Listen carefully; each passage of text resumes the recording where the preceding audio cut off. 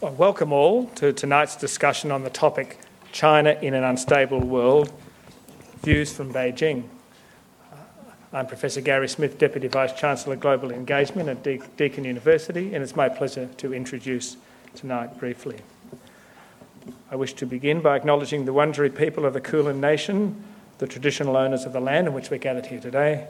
We pay our respects to local people for allowing us to have our gathering on their land and to their elders past, present and future. Deakin and La Trobe Universities, in collaboration with the Foundation for Australian Studies in China, have been working together to present this event to members of the public.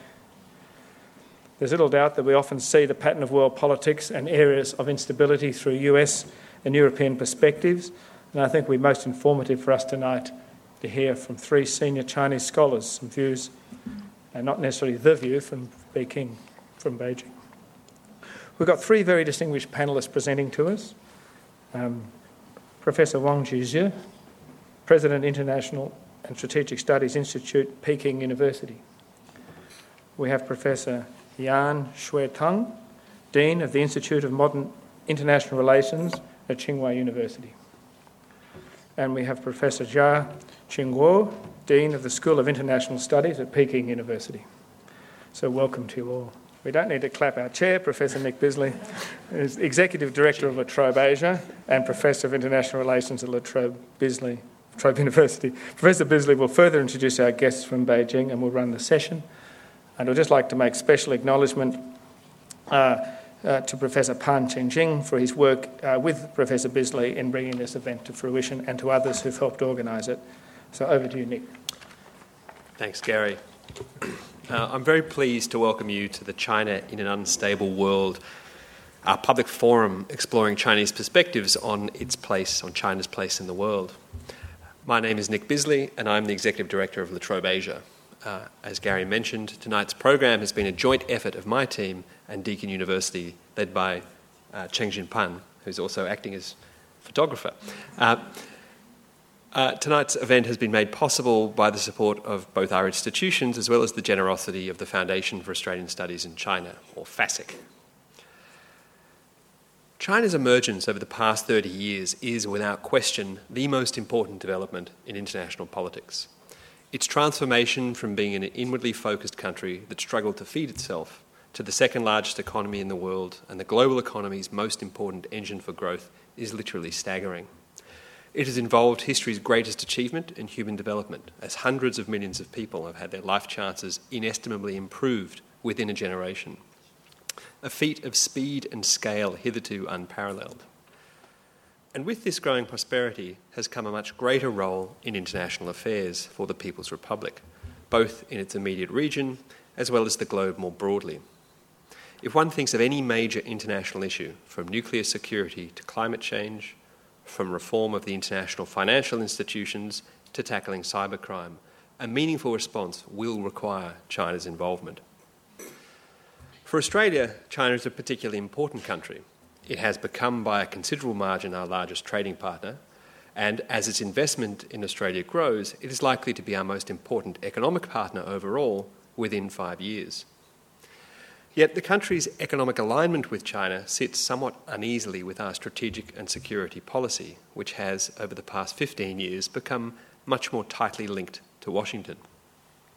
The preeminent issue confronting international policymakers in Canberra is working out just how Australia can chart a successful course in a region in which the US and China have an increasingly rancorous relationship. One of the most significant challenges facing scholars, policymakers, and indeed all interested parties who engage with China lies in being able to see the world from Beijing's eyes. For Australia, this is especially important, as we have never had as our top economic partner a country that was not politically, culturally, or strategically familiar. What does China want from the international system? How does it perceive the prevailing international order? Why does it act in the way that it does? And what ideas shape how China acts on the global stage? What can we expect from China in the coming years? The purpose of today's public forum is to explore these issues and to think through how China sees a world that is more unstable than it has been geopolitically and economically for decades. and we are extremely fortunate to have three of China's very best foreign policy scholars to lead our discussion. Indeed, one could not hope for a better qualified, interesting and engaging group of scholars to reflect on these issues. Not only are they extremely eminent in their field, they also reflect the diversity of views that exist within China on its international relations, a fact often overlooked by many observers who assume a monolithic People's Republic foreign policy machine. I'll briefly introduce our panellists, although Gary has stolen my thunder, not for the first time in doing so. They will then each speak for about 10 minutes in the order that I introduce them, and then we'll have question and answer. I will try to police their time in the same way Xi Jinping has pursued his tigers and flies policy to ensure that we have plenty of time for discussion.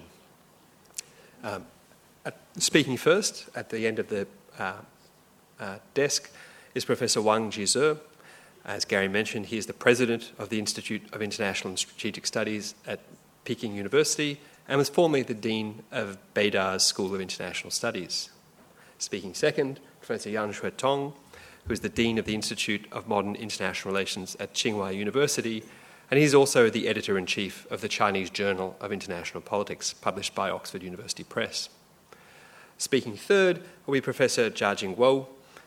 He's Dean of the School of International Studies at Peking University, and he's also a member of the Standing Committee and the Foreign Affairs Committee of the National Committee of the Chinese People's Political Consultative Conference.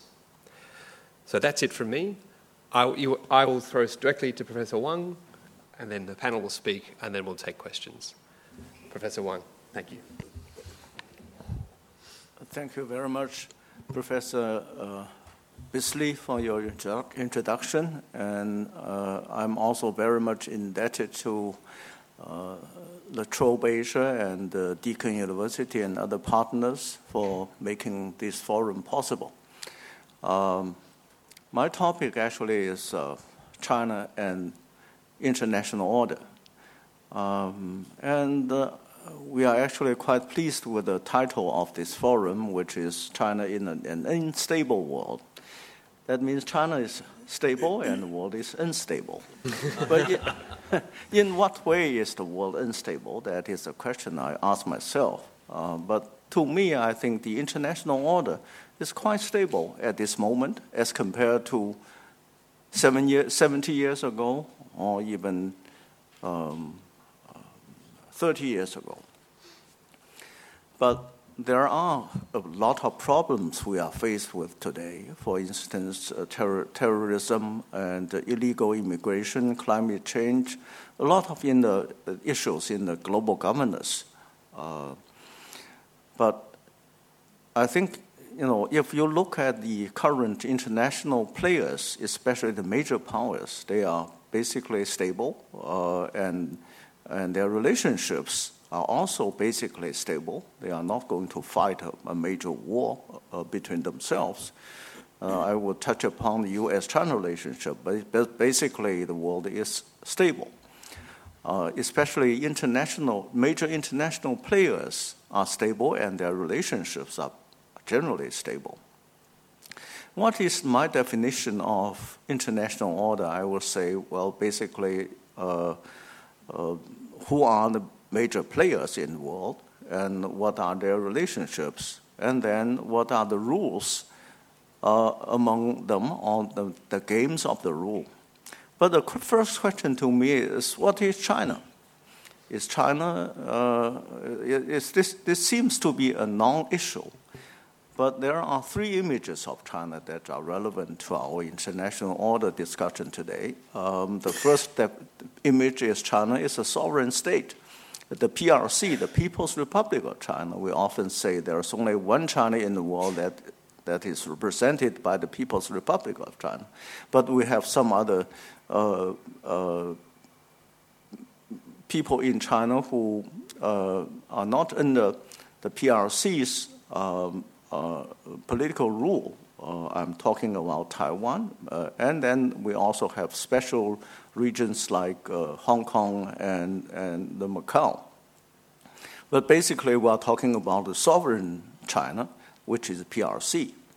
Then the second image about China is a civilization or what I call civilizational China, or political, or cultural China, or historical China. Because what is believed in China is that China is a continuous, almost the only continuous civilization in the world. So we talk about Asian China. Or the South China Sea has been Chinese territory since ancient times. And the third image is what I call ethnic China, or I don't want to use the word racial, but it is ethnic China means Chinese and as a nation, not simply as a state, but it's a nation including those who are living abroad as PR citizens or not. But that is quite complicated, as we discussed with some colleagues this morning. So when we talk about China and international order, we should understand that there are very different understandings of this entity, of this great nation.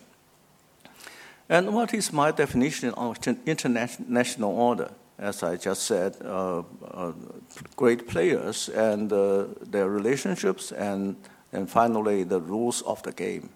And China's attitude toward the international order has undergone some subtle changes in the last few decades. Originally, China said, the PRC government declared that China wanted to establish a new international and economic and political order.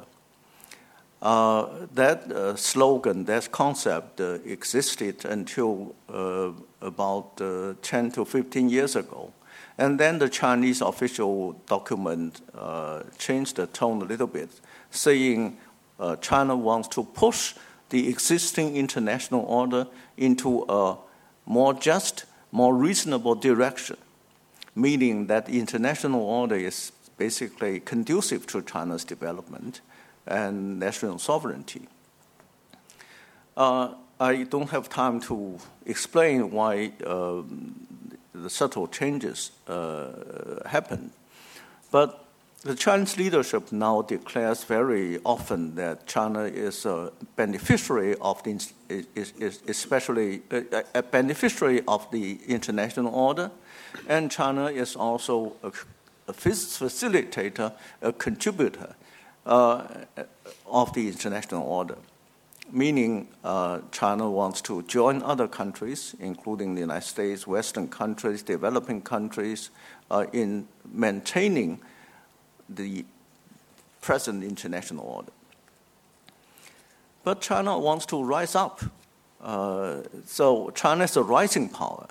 But if we look at some other powers, they are not as rising as rapidly as China, or some countries are, just moving flat. The United States is still rising in some sense, but what about Japan? What about Europe? What about Russia? They are not necessarily rising powers. But we can predict that in the near future, the power relationship or the power balance among great powers may not change rapidly. The only exception is China itself. China will continue to rise up, but not as fast as the last 2 decades or so, because there are more and more economic obstacles,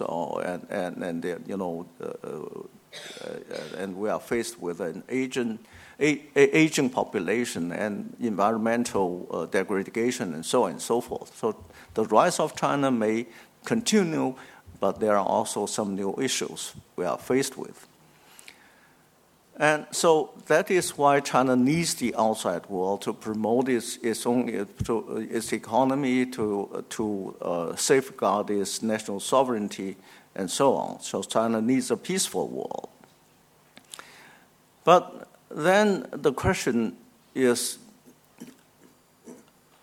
does China welcome the rules of the game, the second part of the international order? I should say, well, since reform, China has welcomed and accepted most rules of the game. If we could divide international rules into 4 parts, then China is very much influenced by and also interested in joining the existing international economic order. IMF, World Bank, and China has established its own, China initiated and helped by others, joined by others, the AIIB, or Asian Infrastructure Investment Bank. And China is playing a more active role in existing international financial organizations like IMF and World Bank. But China is not totally satisfied with all these rules because China has not enough voting power in some of the organizations. And China's, when China grows stronger, it may also try to revise some of the rules that are not totally satisfactory. But basically, China welcomes the international economic order. And in non-traditional security issues like climate change, public health worldwide, and so on and so forth, and outer space, cybersecurity, China joins other countries in not only accepting the rules, but also stabilizing the rules and creating some new rules, because things like climate change and cybersecurity are basically issues that have many variations for other countries to follow. So China is joining other countries in dealing with those global governance issues, or what we call non-traditional security issues. But if we moved our attention to security order, and I think also China is very much abiding by the rules like nuclear non-proliferation, nuclear safety, and so on and so forth, arms control included. But China has reservations about certain rules like the U.S.-led military alliances in our region, in East Asia. And China and the United States have different rules they emphasize over the South China Sea debate and over some of the territorial disputes China has with other countries. And on political order, I think China wants to have a distinctive political system at home. China declares very strongly that it does not accept what is called in the West universal values, although China has its own definition of democracy and human rights and other things. And this is basically what I see as China's attitude. Finally, I want to say, when we talk about China and international order, especially China and the United States in the existing international order, we are actually talking about 2 orders. The first is China's domestic order we want to maintain, led by the Communist Party of China. And the principle there is China doesn't welcome foreign interventions. China will go its own way. And the international order, sometimes we say the international order maintained by Western countries, especially in the United States. So some Western scholar would call it a liberal order. We don't accept that kind of description. We say the international order rather than the liberal international order. But we have to recognize that the United States is playing a very special role with other Western countries in setting some of the rules. And my final point is that if you look at the international order and China comparative with the Chinese domestic order, you'll see some contradictions. And we should accommodate with each other. I mean, China and its neighboring countries and China and the United States should accommodate each other in maintaining this international order. Other countries should welcome China, a stable China, a prosperous China, and China welcomes the strengthening of the existing international order. We don't call it led by the United States or led by West countries. We say that we join other countries, including developing countries and developed countries, in maintaining this international order to make the world more stable rather than unstable. Thank you. Thank you, Professor Wang. Professor Yan, thank you. Thank you, Chairman. And just now, Professor Wang gave you the view about China's idea or their opinion about world order. I want to focus on one specific thing, namely the One Belt and One Road. And it seems to me, and there's a lot of discussion and in the media about what is a One Belt, One Road. And many people suppose that's China's foreign strategy. And someone suggests that this is a strategy adopted by Chinese government and like the Marshall Plan dealing with Europe, but now this time used for the globally. Well, actually, I think the One Belt, One Road is not a carefully designed strategy by the government. It's just actually only a concept. And you find, if you read Chinese carefully, you find that this One Belt, One Road, on the one hand, defined as a strategy, or the term is a strategy domestically. And on the other hand, whenever this idea and raised to the foreigners or the international community, it always like a proposal instead of a strategy. The difference between the proposal and the strategy has very different implications. And the first one means the proposal means that what China suggests and to the others. And these really heavily rely on the cooperation from the foreign countries. But if it is defined as the strategy, that means the Chinese government will unilaterally and push forward this project. And why there's a different definition about a One Belt, One Road? From my understanding, from the very, very beginning, One Belt, One Road is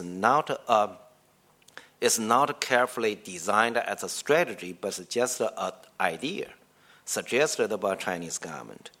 And first, this idea only talking about the possibility to develop some economic and strategic cooperation with Central Asia countries. So that's why they're talking about the Silk Route. The Silk Route in the ancient time is only connect China with the Central Asia, rather than went through the Central Asia to the Europe. It's not that long. So this idea actually started from the relationship between China and the Central Asia. And then they found that they can extend this economic relationship and from the Central Asia to Europe. And then they started talking about the possibility to go through this Silk Route to the Germany. Then we find the problem is that between this Central Asia and Germany, there's Russia. How can you get this project and implemented without Russia's participation? And so also Russia shows their very, very negative attitudes toward this idea of one belt. And so through the negotiation and finally both sides agreed with each other. Okay, Russia should be welcomed to join this project if this project can be carried out. And then after the Russian and theoretically agreed to join this one belt project, and then some Middle East countries, how far this cooperation can extend it. And then you noted that it's extended to Iran and then go to the Saudi Arabia. Well, since this kind of idea has spread over from the Central Asia to the Europe and to the Middle East, and then the North African countries said, hey, can China extend this cooperation through the Middle East to the Africa? Well, for China said, okay, in the ancient time, we do have this kind of a maritime relationship, and by Zhenghe in Ming Dynasty and to East Asian countries. Well, Kenya is very happy with that. Kenya said, okay, we are the end, we are very, very south end of the Silk Route. So East Asian country becomes a part of it. And by now, and the more some countries develop interest in that because China, Abraham reported that China is going to use its foreign currency to support all of these projects. And so then Chinese government also want to and spend this program, and then we started the so-called maritime Silk Route. Now we have one belt, one route. That's the term is the belt of the Silk Route and the maritime Silk Route. So when the East Asian countries join this, and the Indian and Pakistan ask the question, how much they can involve in this issue? And then China said, okay, if the South Asian countries have interest in this, and you're welcomed. And then they developed a new concept. It's called the China, India, Myanmar, and Bangladesh corridor. And then the Pakistan said, hey, I'm the very important country in South Asia. China, okay, we established another corridor. It's called the Corridor of China-Pakistan. Now we have one belt, one Silk Route, two corridors. And it still didn't stop. It continued to spread around. And then when our leader visited the UK, and the British leader said, hey, since you already expanded the Silk Route to Germany, can you cross the street and come to our islands? Chinese leader said, okay, fine, if you want it. Okay, so we extended it to the very, very western part, to the UK. It's called we developed the corridor. The One Belt Cooperation is no longer including the infrastructure, but also including financial system or financial cooperation. Well, now we have a very important country and becomes very suspicious about this plan. Hey, what does China want to do? And China seemed to try to control the world through the One Belt, One Road. And then when our leader visited the U.S. tried to reduce the Americans' suspicions, and China said, oh, we'll welcome you to join this One Belt, One Road. Oh, Americans said, okay, since you welcome me, I will consider whether I do it or not. Now, no matter U.S. agree or not, but then they reach agreement between the Chinese companies and the American companies to sign the contract to build up the high-speed railway from the Los Angeles to the Las Vegas. And it seemed to me the faster implemented project is not in any area but in the United States of this One Belt, One Road. And when there's a so-called the summit of the BRICS held in the South Africa, and South Africa required join this program. So I don't think our government very frankly rejected the requirement. We cannot require anyone to join the One Belt, One Road.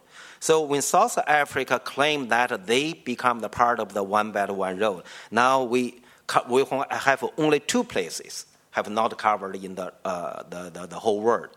And I have not heard that whether Australian joined the One Belt, One Road, and then the Latin American have not formally announced that they're part of this program. What I want to say, and all of this change means that no one knows what it is. And these things is started from a concept, and then it's just the snowball. It's rolling bigger and bigger. And what it will be finally, I doubt anyone knows it. Okay, so I just use this to make one argument. And when people, there are a lot of PhD students, foreign PhD students come to China, want to do the research on China's foreign policy making. They try to understand how China making the foreign policy and what China's foreign policy is and what's the goal of these foreign policies. Actually, here I want to argue that China's foreign policy, the policy making in China is not only guided by one principle. No. That's not true. All of the foreign policies and made through one approach or one procedure. No, that's not true.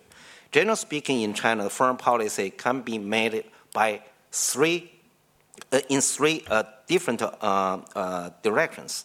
And the first is the goal-oriented policy making. That means that they have a very specific goal, and then they make the policy, for instance, and they think we want to build some islands in the South China Sea, and then they studied how can we do it.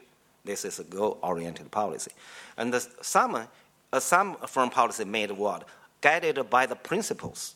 That means the principle generally decided what policy will be adopted, like the non-proliferation of the nuclear weapons. And this policy, generally speaking, and made by this principle. The third one is like the one belt, one road. It's a concept-oriented policy making. They have a concept, and no one knows what the concept is, what it is. And then they have concept first, and then have definite explanation, and then have the all kinds of discussion. And finally, possibly, they can reach a definition. Maybe not. For instance, now we raise another two concepts. One is the community of destiny, and now it becomes a world community of the common destiny. And the other is a new type of international relations. And by now, I have not seen anyone to define the difference between the new type of international relations and the old type of international relations. And I doubt anyone can tell what's the difference they are. And what type of relationship affiliated with the old type of international relations, what kind of relations affiliated with the new type of relations. And we have relations with over 160 countries, and there are various in many different aspects, but no one can make clearly whether our relationship with the U.S. new type or old type, our relationship with Russia, with Japan, with the Philippines, with Australia, and which one is the new type, which is the old type, no one knows. But then we do have the clear concept. We have the new type of international relations. So now I want to say China is a country not that democratic like this country, but China is a very pluralistic.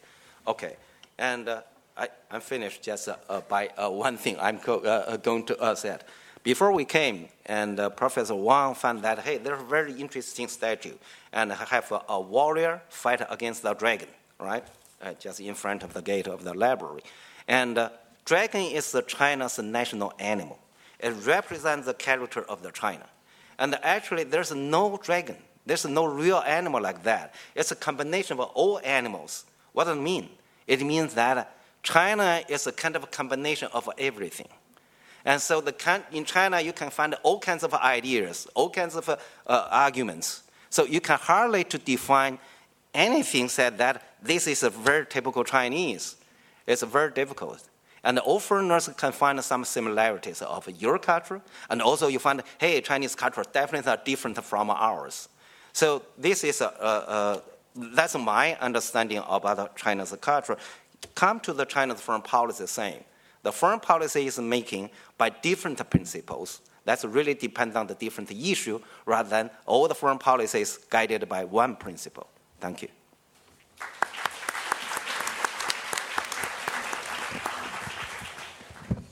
Thank you, Professor Yan. Professor Jia. Oh, okay.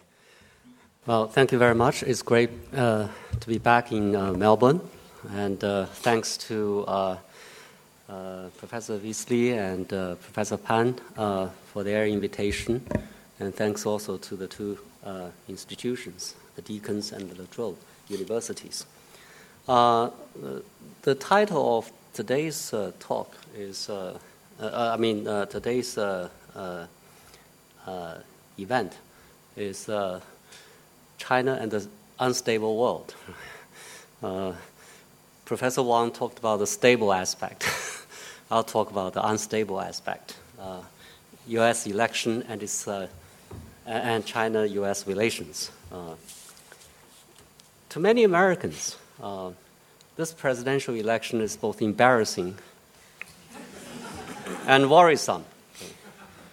Embarrassing because you have a candidate named Donald Trump rather than Jeb Bush or somebody else.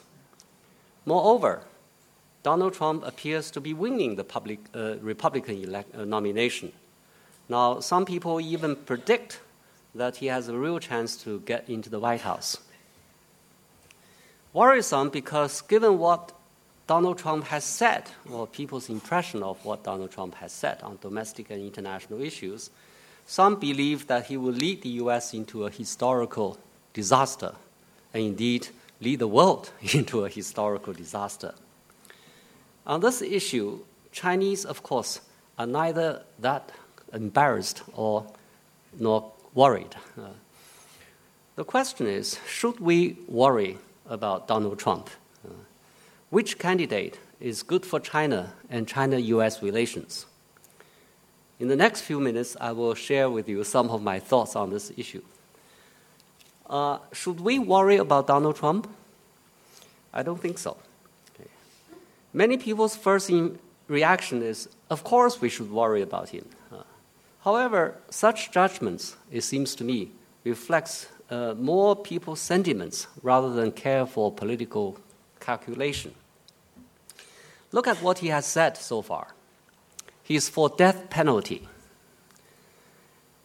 He's for tougher measures to control illegal immigration, building a wall, among other things, along U.S.-Mexican border and make the Mexicans pay for it. Okay. And he's for lowering tax rates for American companies to increase their competitiveness. He's opposed to lifting the minimum wage because of fear of losing jobs for the American workers. He's opposed to the Iran nuclear deal. He thinks President Obama gave in too much. And he wants to get tough on China. Who doesn't in the U.S.? And seventh, he thinks that the DPP is a bad deal. I think some Chinese also think so. And he wants to spend less money on defense and build a stronger U.S. military force by making the military spend money more wisely. Are these views particularly threatening? Okay. I don't think so. Okay.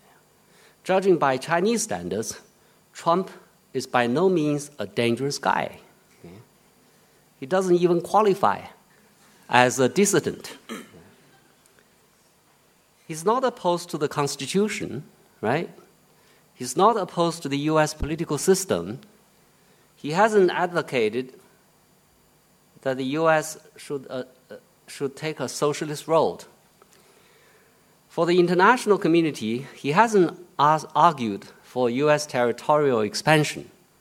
Instead, he wants to build a great wall along the U.S. border.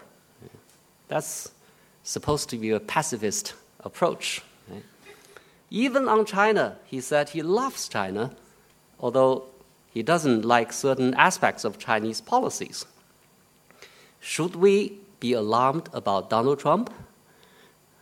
I'm not sure. I think no. Okay.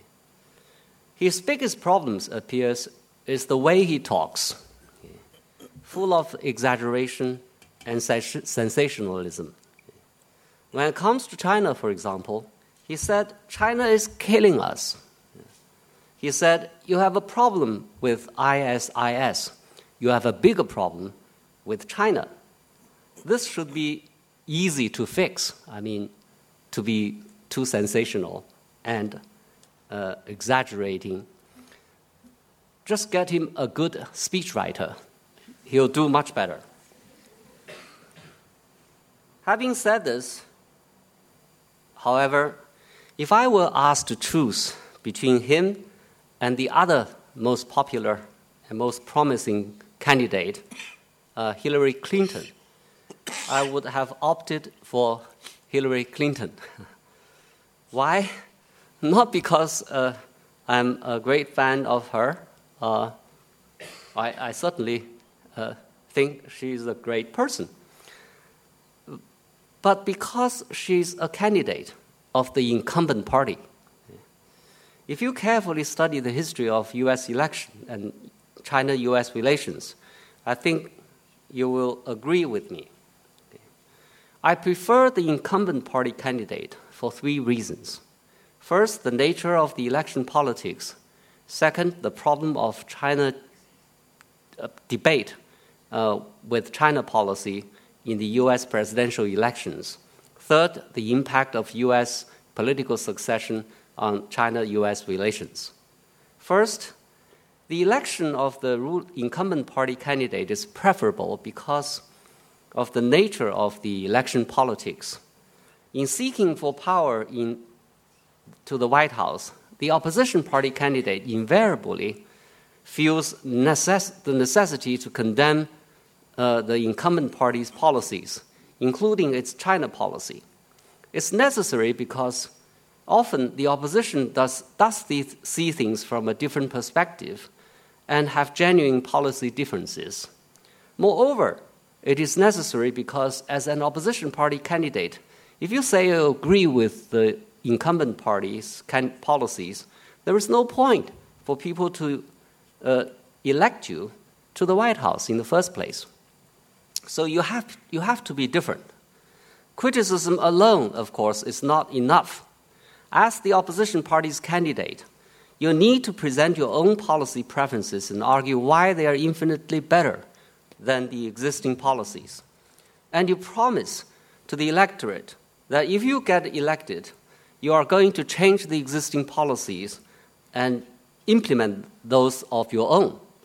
Once elected to the White House, then you're obliged to make policy changes because you want to maintain the support of your electorate by being consistent. Such policy changes are welcome if the existing policies really need to fix.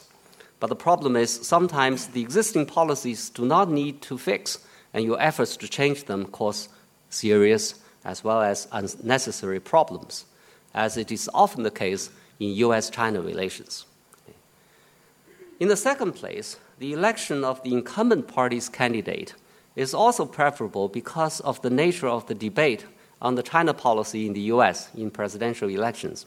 History shows that the U.S.-China policy tends to be a target of such harsh criticisms from the opposition party, no matter who is in power during the presidential election campaign, either Reagan or versus Carter case, Clinton versus Bush Sr., Bush versus Al Gore, and so on and so forth.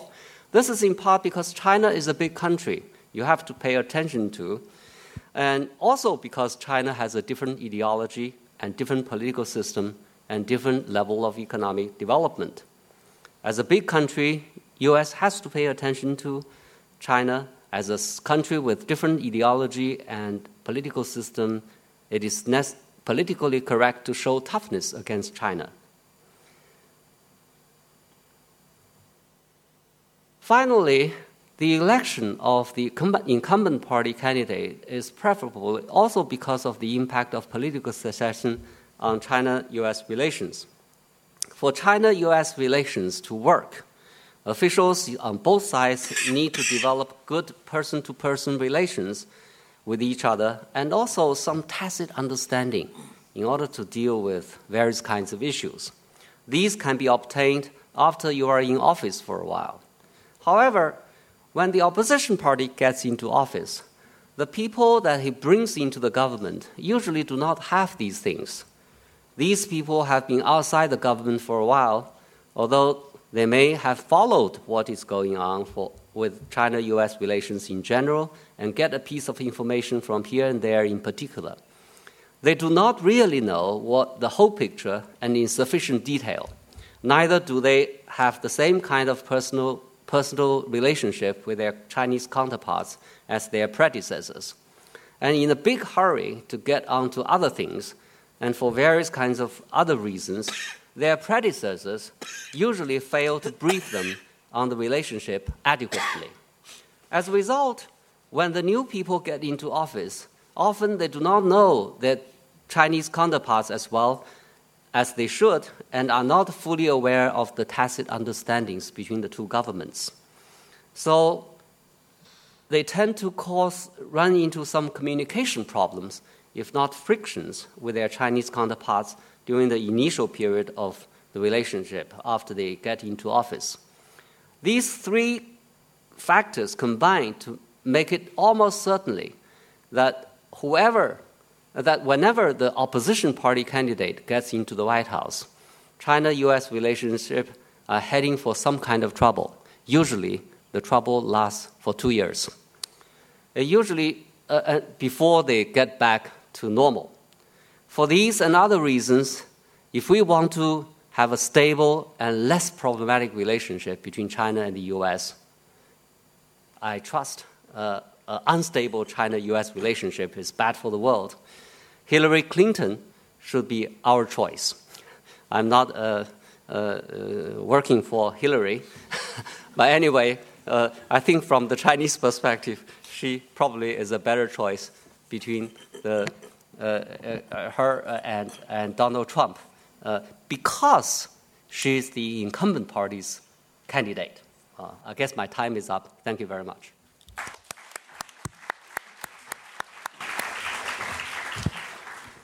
Thank you. And we've had a rich tour of China's perspectives on big picture questions of international order, about how its foreign policy works, and it's good to see that China is as prone to PR exercises and clunky foreign policy decision-makings as any other country. And of course, the big question of what direction US-China relations will go in with what is going to be a new president. Now we have plenty of time for questions. There are 2 roving microphones, so if you could indicate if you'd like to ask a question, please keep a question short. No lectures, please. And I'll direct where the questions go. And if you have a question for a specific panel member, please indicate that. Okay, thanks. First one down here, and then Professor Wang. I think China is playing a more and more active role in constructing the global order, including the Middle East. But China's influence in the Middle East is quite limited as compared to many other countries. For instance, if we compare China's influence and interests, or not interests, but the influence on the Middle East with that of the United States, or even Great Britain or France or Russia, China's influence is rather limited for several reasons. One is that we don't have enough policy tools to influence, policy instruments to influence the situation in the Middle East. We don't have a military presence there, and we all, secondly, we have very little knowledge about the region as a whole, especially the countries which are in trouble. Quite a few Chinese are very much concerned about the situation in the Middle East, especially those who have investment and trade with those countries. But if you ask ordinary Chinese what are the most important issues in China's foreign relations, they will say South China Sea, Japan, North Korea. Very few of them will mention the Middle East. But I'm not very happy with that kind of answer. I think China has a lot of more and more interest in the Middle East at large, and it is very important part of the current international order. But this, if I relate this with the current U.S.-China relations, as Professor Jia just mentioned, I think the top priority of the United States in foreign relations is the Middle East rather than China. China to the Obama administration is a long-term challenge, but not a short-term challenge, apart from the South China Sea. Even in the South China Sea, there's little likelihood of an actual military conflict. And China's top priority in the foreign relations is neighboring countries, especially in what we see in China's east or to China's east, with Korea, with Japan, with the United States over the South China Sea, with other countries, neighboring countries in the region, even including India.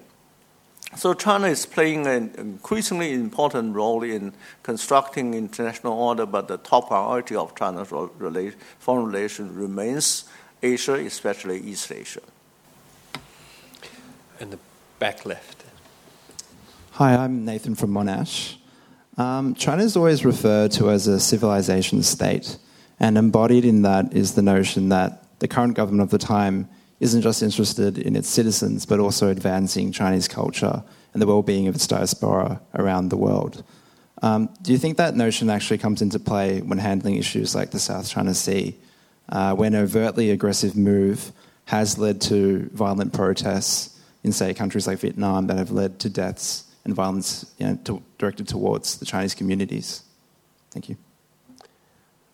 Well, I think the South China Sea represents China's response to the popular pressures in China, okay?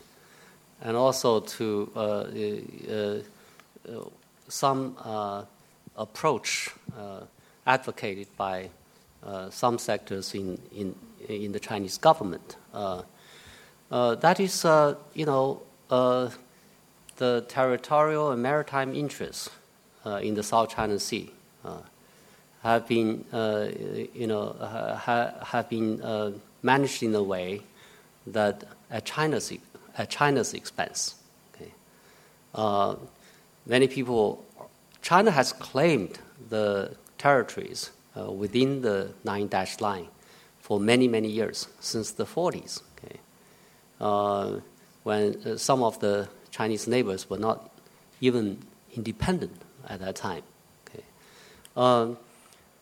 But then, because China was weak, because China had other priorities, so the Chinese government had not done very much in reclaiming what they had claimed over the years. And during the period, some Chinese neighbors, including Vietnam, Philippines, they have taken over some of the islands in the South China Sea. So to the Chinese people, this is unfair. Okay, but during the 1970s, Deng Xiaoping came up with this idea that we should shelve the differences and engage in joint exploration of the resources. People bought into this kind of argument because they believed that China had other priorities and China was too weak. But years later, China became stronger, and also their alleged activities on the part of Chinese neighbors increased in the South China Sea, including exploring oil, gas, and also build up some of the islands they occupied. So some people in the Chinese government argue that maybe we should do something about this. That, to some extent, explain the Chinese activism or assertiveness on the part, as some people, as it is reported in the press. But to the Chinese government, what China has done is legitimate. It hasn't exceeded what they had always claimed. So in that sense, China is not a revisionist power. Okay, Also, what China has done, other countries have done. Okay, Vietnam has claimed, in terms of building the island, building artificial islands on atolls. Vietnamese had done, Filipinos have done, and also in the East China Sea, Japan had built its own island, and South Korea had built its own island. But the problem is, these activities went unnoticed outside the region. But then when China did it, everybody paid attention. I think it has a lot to do with the rise of China and the scale and the capability of China to build the islands in a big way. Okay, so I think the South China Sea events should be understood in this light. I don't think this is a way on the part of China to project its civilization or culture. Rather, it reflects the change in China's power and also perceptions on the part of the people in China about how to best protect their interests. Hi, my name's Troy. I'm currently a student at Monash. My question is, Australia's often described itself as a middle power or a regional power. How does China view Australia's place in the world, and how important both economically and strategically is Australia to China, and where do you see that role going in the future? And this morning also some people find that, and in Australia we're talking about China's foreign policy, but none of us mention our relationship with this country. And whether the people doubt whether China ignored the Australians' importance in this region. And the first, I think when we define China, I think that at the very beginning, and the question talking about what kind of world leadership China can provide to the world. And that's really beyond most of the Chinese expectation. And I doubt in China, and the majority of people expected the government to provide a leadership for the world. And people think the Chinese government should focus on the domestic issues and don't waste the energy and the money and the resources for the world. So that's why by now the Chinese government never talking about international leadership. And even define the region. And China possibly define China as the Asian Pacific countries, and certainly including Australia. But if you ask most ordinary Chinese, we generally speaking define China as East Asian countries. So if we define China as East Asian countries, Australia is a country in the other region, is not in the same region. So generally speaking, I think that the importance of Australia to China is not that important as our immediate neighbors, like Japan, like Vietnam, even Philippines. And so these countries are so close to China.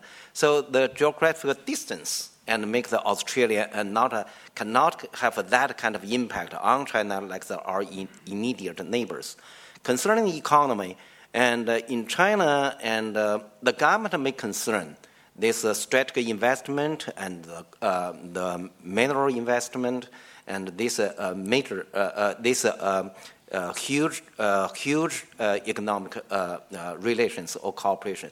But for ordinary people, and they seldomly concern this thing. They think Australia is a good place, and to send their kids there to study and to learn English and to purchase the milk powder and and so they're really different view about this country. And you must keep in mind that the Chinese economy is not only second largest in the world. China's economy is already and the 60% of the U.S. and China already the largest trade partner for about 130 countries. And the U.S. by now only have the U.S. is the largest trade partner only for more than 20 countries. So in that way, the trade with Australia is important and to China, but not that important like our trade with your country to your people. So I remember years ago when we criticized American policy toward China and not give enough attention to China's role, and then at that time, we're always educated by American colleagues that we have to take care of relationship with over 150 countries, not only yourself. So my understanding that currently our relationship, the bilateral relationship between China and Australia, not only influenced by the economy, but also influenced by Australian government's attitudes, and towards the military conflicts between China and the U.S. And the Americans, ally of the U.S., able to understand that, and Australia have to tilt toward the U.S. is also understandable, but that depends on how firmly the Australians stand at the American side, like the Japan or like South Korea. If the Australian take the similar policy like the South Korea, I believe our relationship can improve very fast. Professor Wang, quickly. My comment on this issue is related to the document I recently read, which is the Australians' 2016 defense white paper. In that paper, I think China is referred to indirectly as a challenge to Australia's national defense or national security. I, as a specialist on the United States and on East Asia at large, I understand why some people in Australia see the situation this way, especially against the background that you are one of the strongest allies of the United States in the world. And your strategic thinking is influenced by the United States. But I also want to emphasize that, probably in my own assessment, the South China Sea issue is not properly dealt with in that paper. I think the problem of the South China Sea is somewhat exaggerated. I'm not saying this is not a problem, but I'm talking about China's actions and America's policy. I think the things are more complicated, and it appears as simply a Chinese-U.S. strategic or geostrategic competition. And as Jia Qingguo just mentioned, China has its vested interest in Southeast in the South China Sea, but there is very little incentive for China to create some kind of spheres influence, asking other countries to join China against the United States, that kind of thing. It is more. I think China's interest is more driven by its needs to protect itself. But it is, sometimes people misunderstand China's intentions. On our side, I don't think we have a better. We should have better interpretation of the situation to the outside world instead of simply saying this is China's sovereignty issue. But to tell you the truth, it is very difficult to tell the Chinese people and the outside world what the 9 dashed lines mean in terms of international law. Because I think most Chinese see these 9 dashed lines as a territorial line between China and neighboring countries. Actually, this is not Chinese government's position, but it is difficult to tell the Chinese population at large that the 9 dashed lines are simply the traditional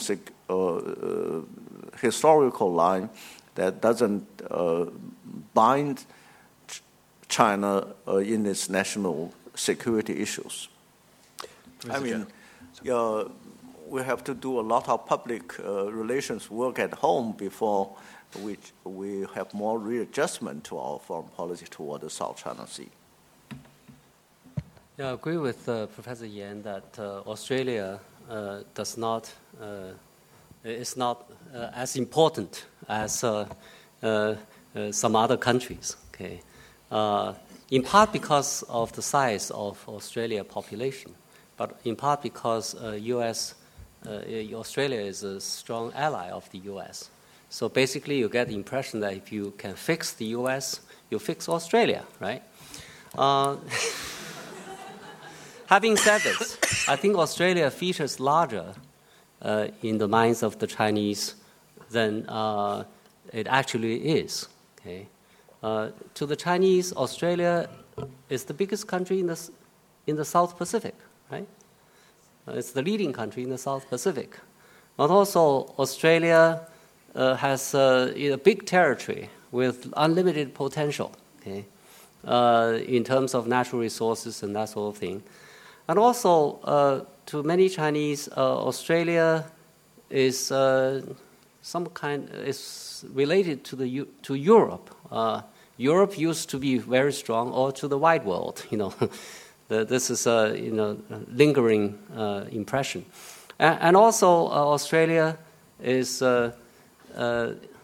actually has been quite active in international affairs. When you talk about G20, Australia is one of the 20 countries. Okay, so in the eyes of the Chinese, Australia features larger than actually it is. If you compare Australia population to other countries, it's a very small country by world standards. But then to the Chinese, Australia features quite large. If you talk to people, most people know Australia, but then probably even some larger countries like Nigeria or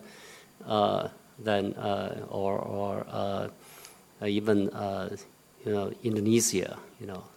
They would probably think that Australia is more important than Indonesia to a lot of people in China. That's my impression. So Australia has done quite well in punching beyond its weight. Thank you. So you're endorsing Hillary Clinton and Australian foreign policy. 2 out of 2, Professor Jia. So in the back, the gentleman who's standing with his hand, just there, Matt, if you could get the mic there. Sorry, not the one in the middle. Sorry, that one there. This is the slight problem of I'm the air traffic controller and only I can see the map. My issue is just around, given that China is very interested in its relations with its neighbours, where's China's policy going in regard to the Mekong River and its impact on its neighbours at the moment? Okay, I try. That's a very potentially controversial. Very specific question. They're too specific.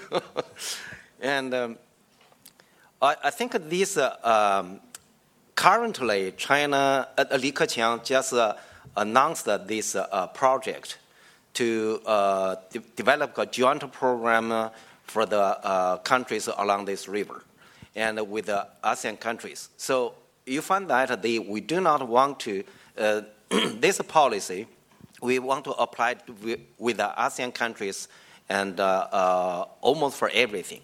That means we do not want to have the China with a multilateral group to have a bilateral discussion. We only want to have the bilateral discussion between China with related countries.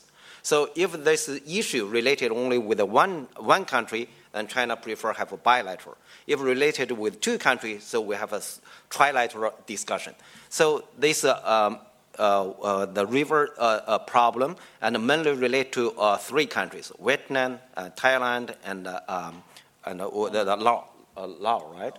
Laos, the 3 countries. So that's why this is a 4-country project. And I don't think there's any competition against the U.S.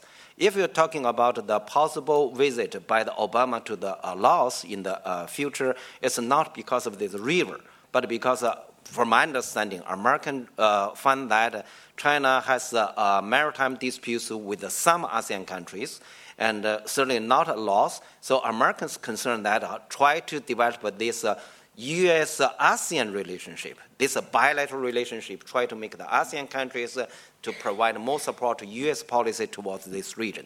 And this is the competition between China and the U.S. to fight for the good relationship with ASEAN as a general. But China's policy is very clear. And if we come to the issue of conflicts, any conflicts, and China want to have decided whether have a bilateral or multilateral negotiation with the ASEAN members, and decided who related to this issue. Thank you. Great, thanks. In the centre here. Yeah. So there's an adversarial relationship assumed between the U.S. and China. Does this actually exist, and if it does, to what extent? Well, I think if we look at the security part of the relationship, we have differences over the South China Sea. We have differences over military alliances between the United States and some other countries. But if we look at the more comprehensively, China and the United States are, big trade partners, and we buy a great deal of U.S. Treasury bonds, and then, mutual understanding has been improving rapidly. So, although Jia Qingguo, Professor Jia mentioned, implications of U.S. presidential election, the forthcoming presidential election, I'm not very much concerned about the outcome because I think China is more important in shaping the relationship.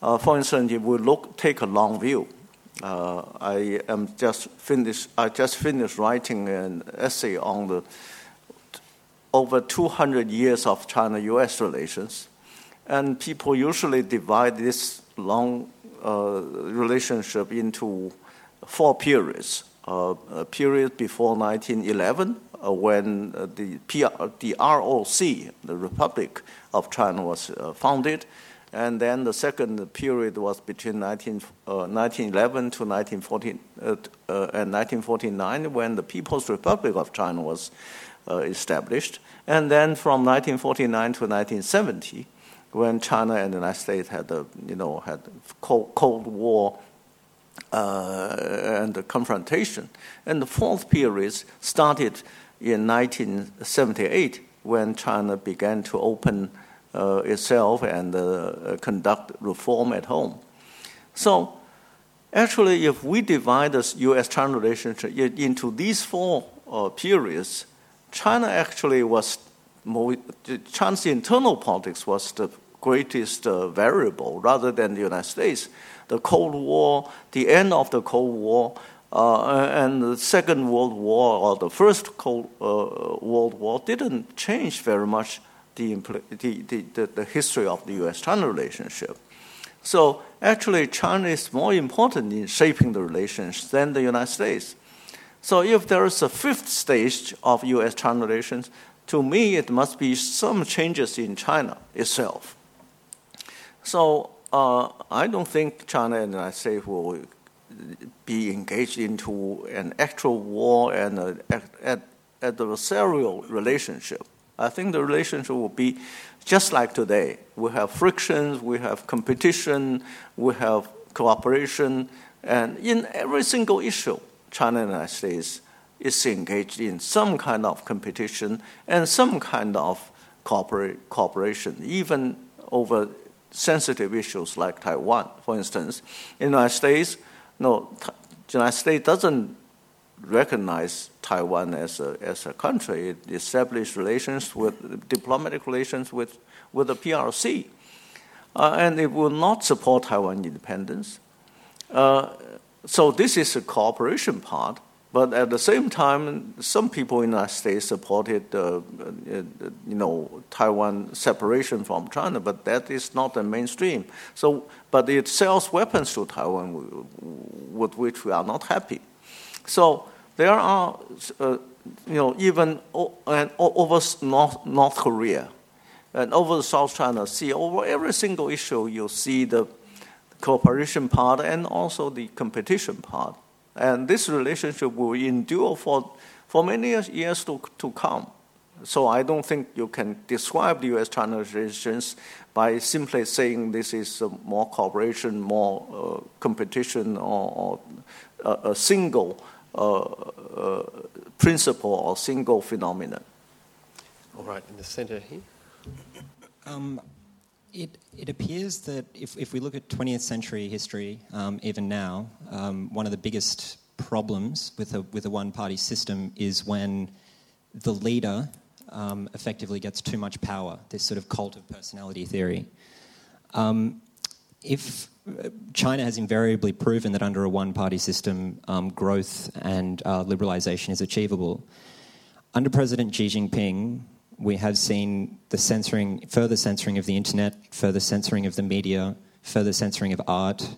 He has made himself the head of key reform committees in every part of the Chinese government. I suppose my question is Xi Jinping ultimately a threat to the long-term growth of China? Small question. Well, I make a very brief comment on this.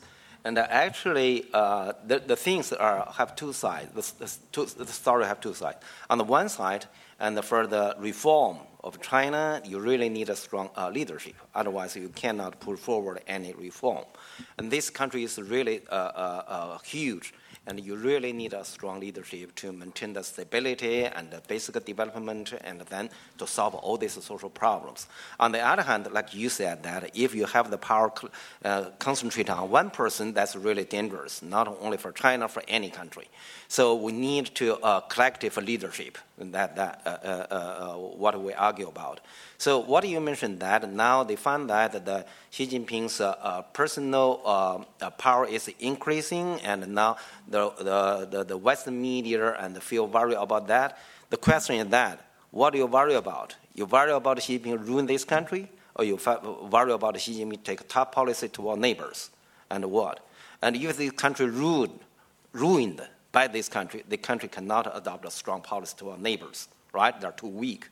But so what will happen? For the ordinary Chinese, they hope the leadership can make this country strong. And meanwhile, from my understanding, most people want China to have a better relationship with the surrounding countries.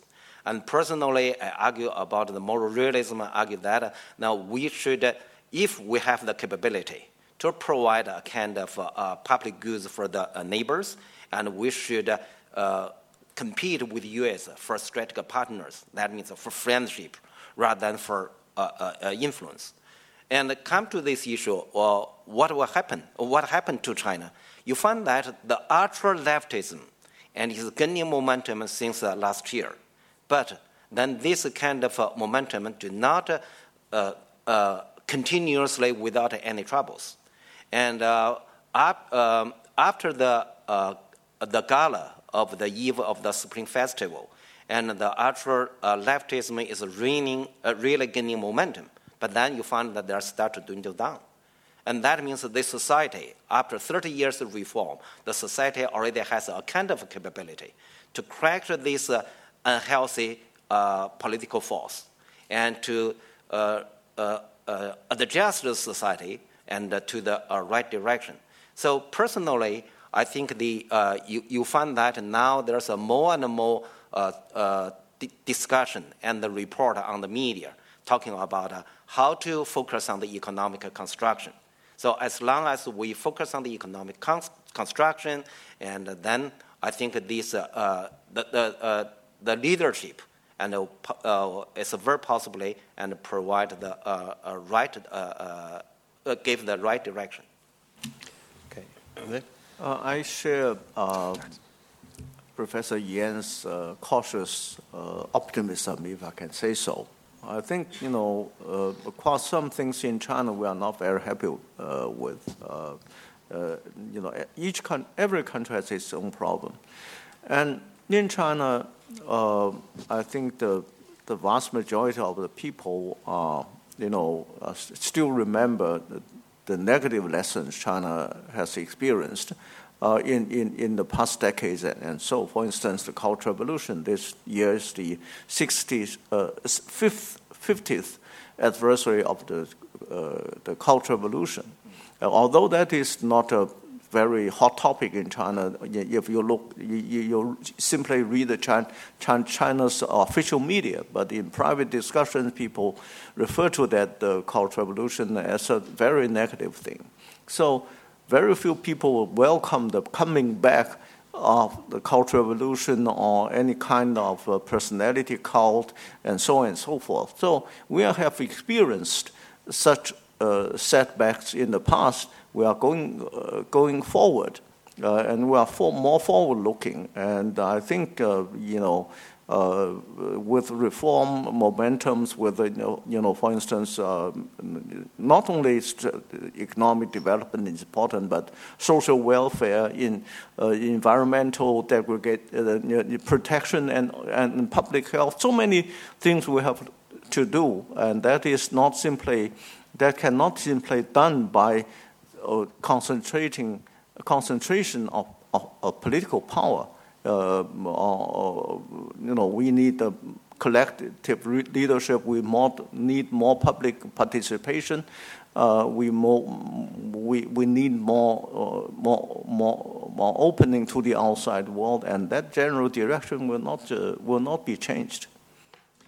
Thanks. We've only got time for two more, and I appreciate many of you have had questions and are going to miss out, but there's one here and then one there, and I'm afraid that's it. So James Leibold from La Trobe. As we all know, governments across the globe have been dealing in the last couple of decades with the vexing challenge of transnational Islamic extremism. After the Paris attacks, Xi Jinping came out and said that China too is a victim of Islamic extremism and warned against a double standard in the way the term terrorism is used. My question to the panel is, to what extent is the threat posed by transnational Islamic extremism credible in China? How big is the exposure in China? Or to what extent are recent acts of politically motivated violence a result of domestic policies, say, in the far west province of Xinjiang or Tibet? Well, I think certainly China is a victim of extreme Islamic terrorism against the civilian population. We had incidents, especially the killing or the massacre in the Kunming railway station. A lot of people get killed, and many people get injured. Well, the Chinese government has also taken a lot of measures to curb such kind of activities, to prevent such kind of activities, just like governments in other countries have done. And also, it has, attained some success in that regard by reducing the possible threats. As far as the policies are concerned, I think certainly there are rooms for improvement on the part of the Chinese government as to how to manage its the policies on ethnic relations between the Han and the ethnic groups, how to protect the rights and interests, legitimate interests on the part of the ethnic groups, especially in the Xinjiang region. Okay, but it's a tough choice, balancing between security interests and also the interest to protect the rights of every citizen of China. Certainly, there are rooms for improvement as far as the policies are concerned. Okay. And final question. Hello, my name's Ellen. I'm a La Trobe University student, and my question relates to something Professor Wang was talking about earlier this evening.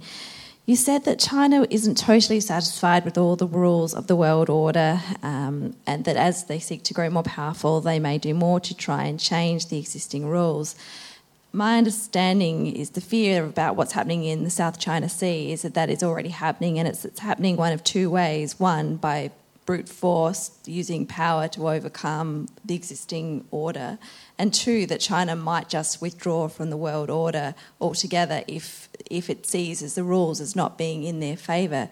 So my question to you is, how can China peacefully challenge the world order, and how can they calm people's fears that they will not seek to bulldoze their way through the existing order or just withdraw unilaterally? I remember Yan Xuetong, Professor Yan just said, it's very difficult to find a guide, an organizing principle to deal with everything you have in foreign relations. And then China's top priority is domestic development. So seemingly there are some contradictions from security part of China's foreign policy and then economic part of China's foreign policy. And it is very obvious that China is not, as a very big country, pursues different goals in different dimensions, in different geographical areas. So on the one hand, China is very strong in defending its sovereignty over the South China Sea. And on the other hand, China wants to join the other countries in maintaining the international order, especially international financial order. And then China is playing a very important role in providing nuclear safety when developing its nuclear power. So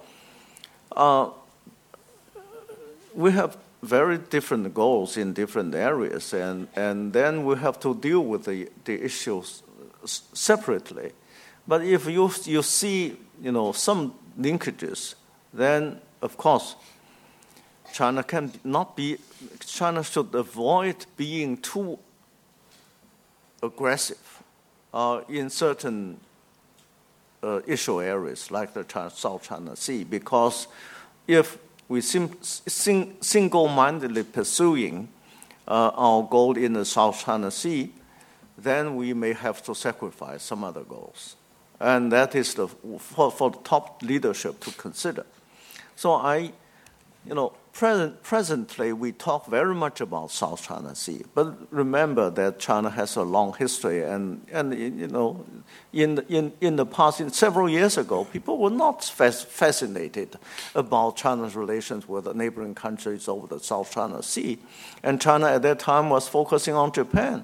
And then 10 years ago or 15 years ago, it was Taiwan independence that troubled China more, and then there was tensions between China and the United States over Taiwan. And much earlier, it was Vietnam and the Korean War, and then Japan. So we have some moving targets, and I think given time, the South China Sea will calm down. The issue with disputes will calm down a little bit. And gradually, in these few months, I think the South China Sea disputes have been quite quietly and managed by the two countries, between the United States and China. So I think if we only read the media, we'll have information from media. Then we have one picture. And if we look at the engagement between China and the United States over the South China Sea, the military-to-military relationship, then we see mechanisms that would prevent the happening of some incidents that would rock the whole overall relationship. So I see the linkage between the South China Sea and China's goal elsewhere, but policy coordination is done quite successfully over the very top, on the very top of the leadership. 1 minute. Sure. Okay. Very brief. And now I think most people focus on China's policy toward the South China Sea, mainly because now we have the constructions there, and it's huge and and at high speed. But actually, I think most people forget that the South China Sea issue is not occurred and in the last two years, but it started from 2009. At that time, we have not changed the government. China's foreign policy toward the neighbors didn't change. And it's initiated by the Vietnam and the Philippines rather than by China. So China, you can see that China's response to their challenge too drastic. But then the problem is initiated by the Vietnam and the Philippines. And come to the East China Sea, the same. It's not initiated by the problem over the Diaoyu Island, not initiated by China, but by Japanese government in 2010, and contained China's fish boats and the and captain, and then they nationalized the islands in 2012. So, question from my understanding now, China's policy towards China Sea and is a kind of a response to that issue. And if China has a call on for the bilateral negotiation, unfortunately, this principle do not accepted by ASEAN countries. Most ASEAN countries say, no, you're too strong, I'm weak. And bilaterally is not in my favor, and they will be in favor of you. And so they said they want to have collective negotiation with China, so the problem cannot solve. Finally, I will say, and ASEAN countries' attitude toward China, and they claim they want to maintain the balance between China and the U.S., but actually, from my understanding, they do not want to see the serious conflicts between China and the U.S., and also they do not want to see real cooperation between China and the U.S. When China and the confrontation between two guys are very serious, they worry about it, it may escalate to war. But when these two countries can cooperate with each other, and then they feel that these two guys were dominating the ASEAN countries. So for them, there's a famous saying. They said that when I asked them what kind of relationship you want between China and the U.S., they said they just want these countries to not conflict that much and do not cooperate very seriously. So I said why? They said that when the two elephants fight against each other, the grass will suffer from that. Meanwhile, he said the grass will also suffer if two elephants make love. On that very vivid image, I'll have to call this evening's panel to a close. I'm very sorry for those of you who've wanted to ask questions that you've not had the opportunity to do so. I think that there is so much interest in what our speakers have been saying as testimony not only to the importance of the issues, but to the extent to which their comments have pricked your imagination. As you all know, events like these don't happen by themselves, and as the agit propaganda on the stage reminds us, tonight's forum has been a collaboration of Deakin University and my own La Trobe.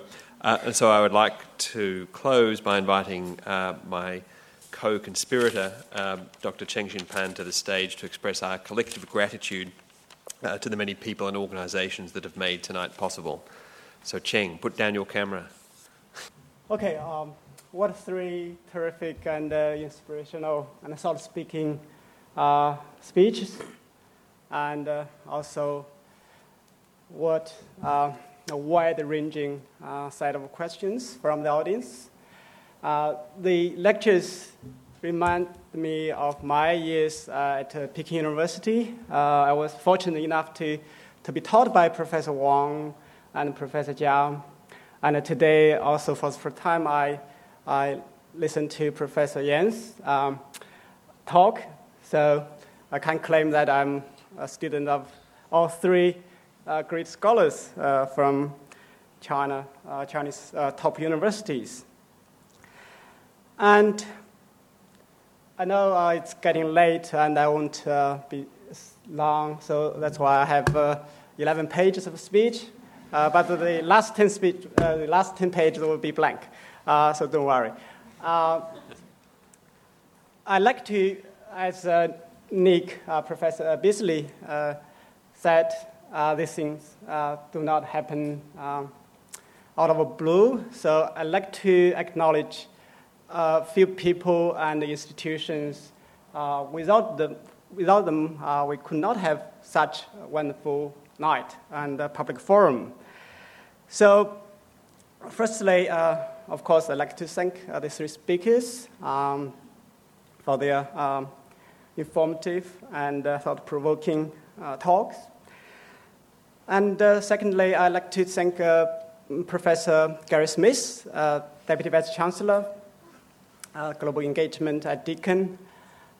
He provided the support from the very beginning, and now he also give the welcome to the and the introduction of our speakers. The age of the selfie. Well, this wasn't a selfie. This is a Yui. Also, I'd like to mention my head of school, Matthew Clark. We are in the School of Humanities and Social Sciences. And if you are interested in studying with us, please do make inquiries. Our school also, we have Helen Andrew and Emily Barrett and Lisa Morwood.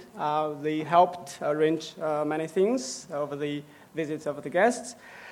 And this morning, our Vice-Chancellor, Professor Jan de Hollander, and the Executive Dean of our Faculty of Arts and Education, Professor Brenda Cheredennichenko, I hope my pronunciation is right, met and welcomed the guests, so I thank them as well.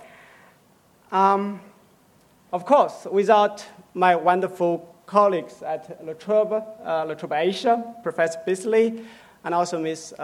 Diana Heatherich, this could not happen. This has been a really pleasant and enjoyable collaboration. I hope we can continue, and I hope you can continue to provide the money.